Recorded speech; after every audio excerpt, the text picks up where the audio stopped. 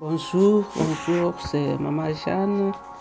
Nous rendons gloire à Dieu pour ces beaux jours, ces jours de gloire, ces jours de victoire, ce samedi. Que toute la gloire revienne à notre Créateur, celui qui a renouvelé encore le souffle de vie. Combien sont allés au lit hier soir et se sont pas réveillés. Mais à nous, il a fait grâce et nous a accordé un nouveau jour. Ce jour, nous l'appelons aujourd'hui. C'est le seul jour qu'il nous a donné où nous pouvons arranger ce qu'on a mal fait hier. Hier est passé, il ne nous appartient pas. Demain, on ne sait pas ce que demain nous réserve. Mais le seul jour qu'il nous donne à gérer, c'est aujourd'hui. Et ce matin, nous allons continuer avec notre enseignement sur la louange et l'adoration. Hier, nous avons parlé de l'expression de la musique dans la louange et l'adoration.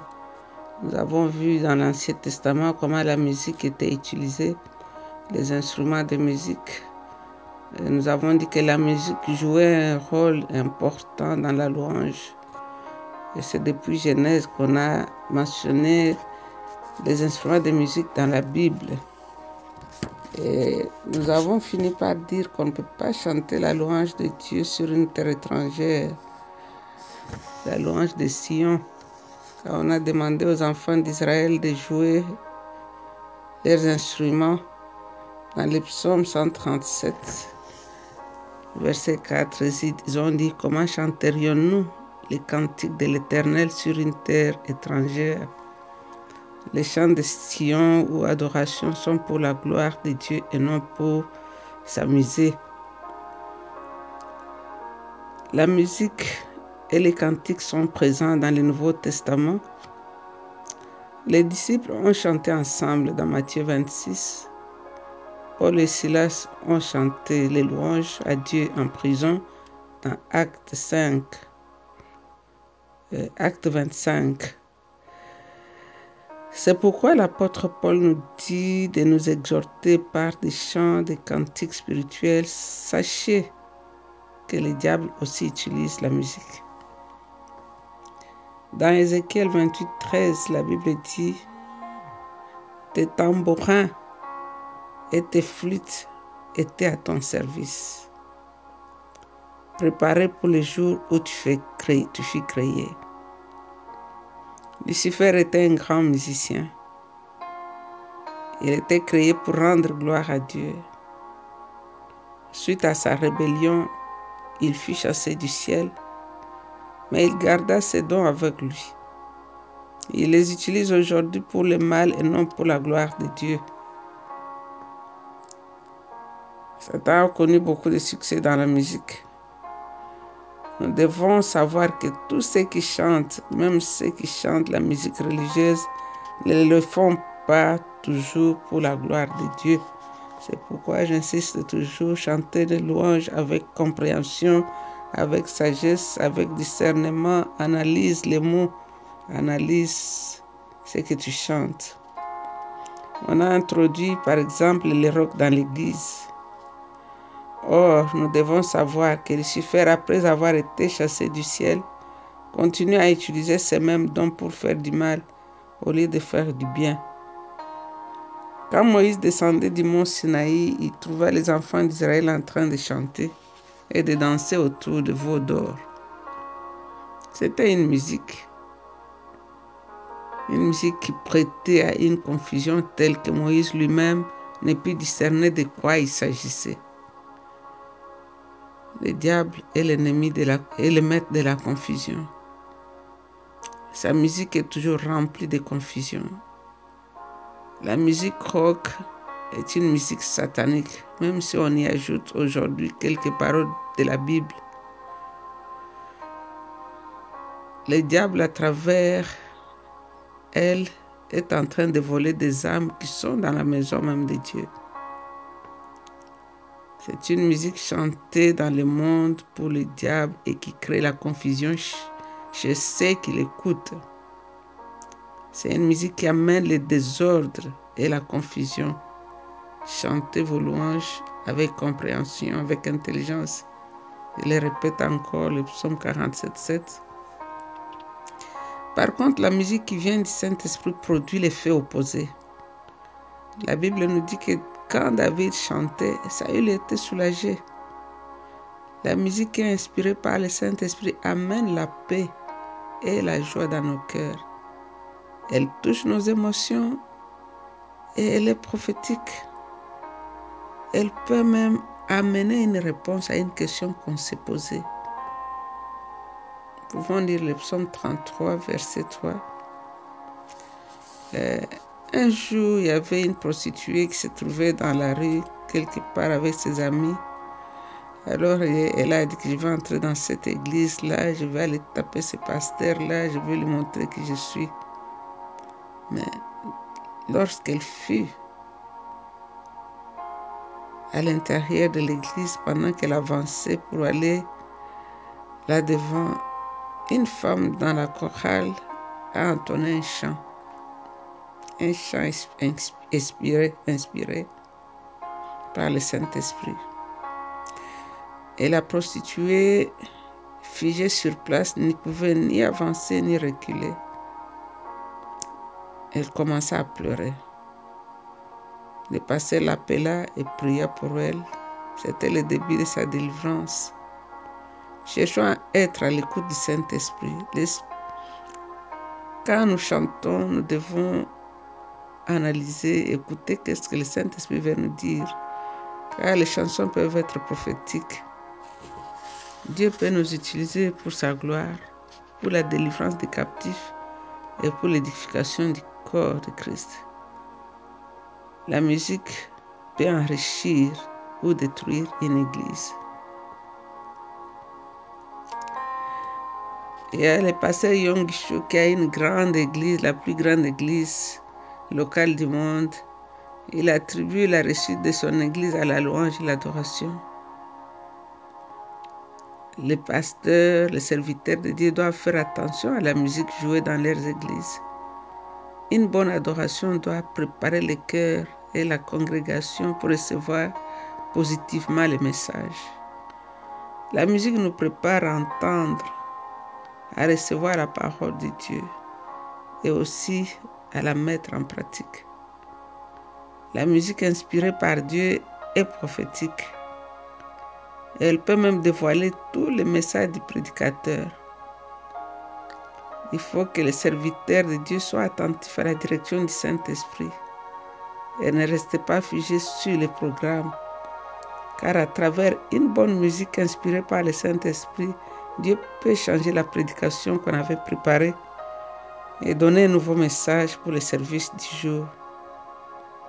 Le docteur Yonggi Cho disait, la musique par elle-même ne suffit pas, mais le fait que chaque membre de la chorale et de l'orchestre passe du temps dans la prière avant le culte. La musique est dans la mesure où chaque contribution musicale est baignée dans la prière. Dieu envoie ses bénédictions et l'Église grandit. En tant que musicien, en tant qu'adorateur chante dans l'Église ou dans un ministère, apprenons à passer du temps dans la prière. Cherchons toujours comment nous pouvons chanter sous l'inspiration du Saint-Esprit. Comment nous pouvons amener notre congrégation à chanter sous l'inspiration du Saint-Esprit. L'Esprit donne toujours l'onction et loin nos voix, nos doigts, les instruments que nous utilisons pour adorer Dieu. Je me rappelle, j'étais une fois en train d'aller dans une église où on m'avait invité pour prêcher. Quand je me suis tenue, la parole que j'avais préparée, je sentais en moi que je n'avais pas la conviction de donner. Pendant que j'attendais dans la prière, il y a une équipe de louanges qui avait été invitée dans cette église pour cette conférence. Et ils ont entonné un chant. Ils ont chanté la chanson. Pendant qu'il chantait, le Saint-Esprit me dit, fais attention à ce qu'il chante. C'est ça le message que je te donne pour cette conférence. Et quand j'ai écouté, suivi ce que l'Esprit de Dieu me disait, il y a eu des délivrances, il y a eu des restaurations. Les cœurs brisés ont été consolés. Donc, le Seigneur t'a donné un ministère, tu joues les instruments dans la louange et l'adoration. C'est un ministère très puissant, mais prépare-toi dans la prière. Parce que tout ce qu'on ne fait pas avec la prière, tout ce qui est improvisé, tout ce qu'on fait parce qu'on connaît, on a été à l'école, on a appris les instruments, tu le fais parce que tu sais comment le faire, ce n'est pas de l'adoration. C'est juste un travail que tu fais et tu vas recevoir ton salaire. Mais quand c'est de l'adoration, toi-même tu es béni et la congrégation qui t'écoute aussi est bénie. Donc ce matin, nous allons louer encore et adorer le grand roi. Et je voudrais un peu ajouter quelque chose. Nous avons parlé de Jésus dans les Écritures. Par exemple, dans les Cantiques des Cantiques, nous voyons Christ qui est référé à Salomon par sa gloire et sa sagesse. Les deux noms de Salomon qui symbolisent la paix et Jédidia qui nous parle de l'amour. Christ est le prince de paix et il est aussi l'amour incarné du Père. Jésus est l'amoureux des amoureux. Son amour nous enivre plus que le vin. Il est séduisant, il est un parfum raffiné. Tu es une fleur de la plaine de Saron. Tu es la rose de Saron. Tu es le lit de la vallée. Tu es un pommier parmi les arbres de la forêt. Jésus, tu es blanc et tu es vermeil. Mon bien-aimé est à moi et je suis à lui. Il est reconnaissable entre 10 000 à son teint. Dans Ésaïe, il nous dit le nom qui signifie Yahweh est salut. Christ est Seigneur. Il est la branche de l'Éternel. Il est Emmanuel. Il est conseiller merveilleux. Il est Dieu fort, Père éternel, prince de la paix. Un rameau ou un rejeton de Jessé. Il est le rejeton de David, la pierre angulaire, le roi des rois, le berger, le serviteur de Yahweh, l'agneau de Dieu, notre guide. Il est le commandant et le rédempteur. Il est le Messie, il est l'admirable conseiller. Son conseil est grand. Grand sont ses ressources. Il est tout en tout. Il peut tout faire, en politique ou spirituel. Il est le bras de l'Éternel. Jésus est la racine qui sort d'une terre desséchée. Job a dit, il déplace les rois sans qu'ils le sachent. Il desserre les ceintures des juges et les rend inopérants. Il est la parole vivante et infaillible. Dans sa façon de conduire, il est la vérité et la vie. En lui réside le gouvernement et la puissance de Dieu. Il est l'incarnation de Dieu le Père. Il est celui qui réconcilie toutes choses avec lui-même. Il est notre héros infini. Il est le divin conquérant. Jean l'a vu marchant au milieu de ses chandeliers et il est le vainqueur. C'est toi, Jésus. Tu es tout et en tout. Tu peux tout. Nous t'adorons, Seigneur. Ce matin, tu es encore en train de toucher quelqu'un. Tu es en train de guérir un cœur brisé. Tu es en train de donner la réponse à quelqu'un. Seigneur, tu es en train de guérir un corps malade parce que tu es Jéhovah Rapha. C'est lui qui guérit. Toi, quand tu guéris, Seigneur, tu opères sans bistouri, tu ne laisses pas de marques, de cicatrices.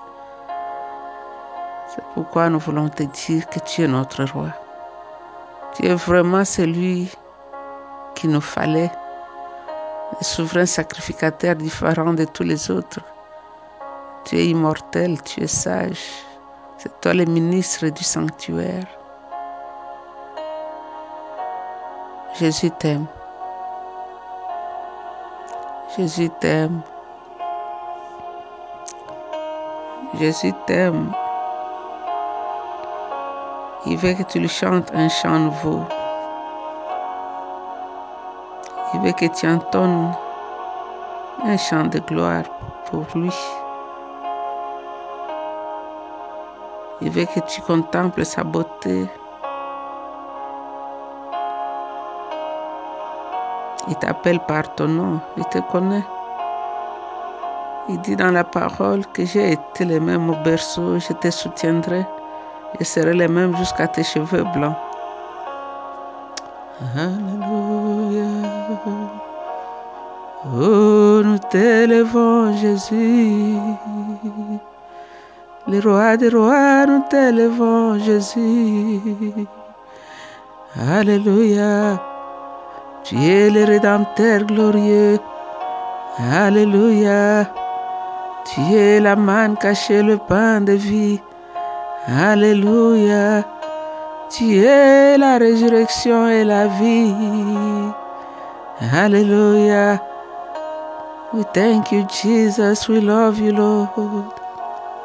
Glorious in holiness, beautiful Savior, Son of the living God. Father, we love you, Jesus. There's no one like you, Lord. Jesus, Jesus, King of glory, beautiful Savior. You are the first, you are the last, Jesus. We love to love you, Lord. Alléluia. Il est le roi des rois. Il est le Seigneur des seigneurs. Adore-le. Utilise tes propres mots, utilise ta voix. Chante à Jésus un chant d'amour.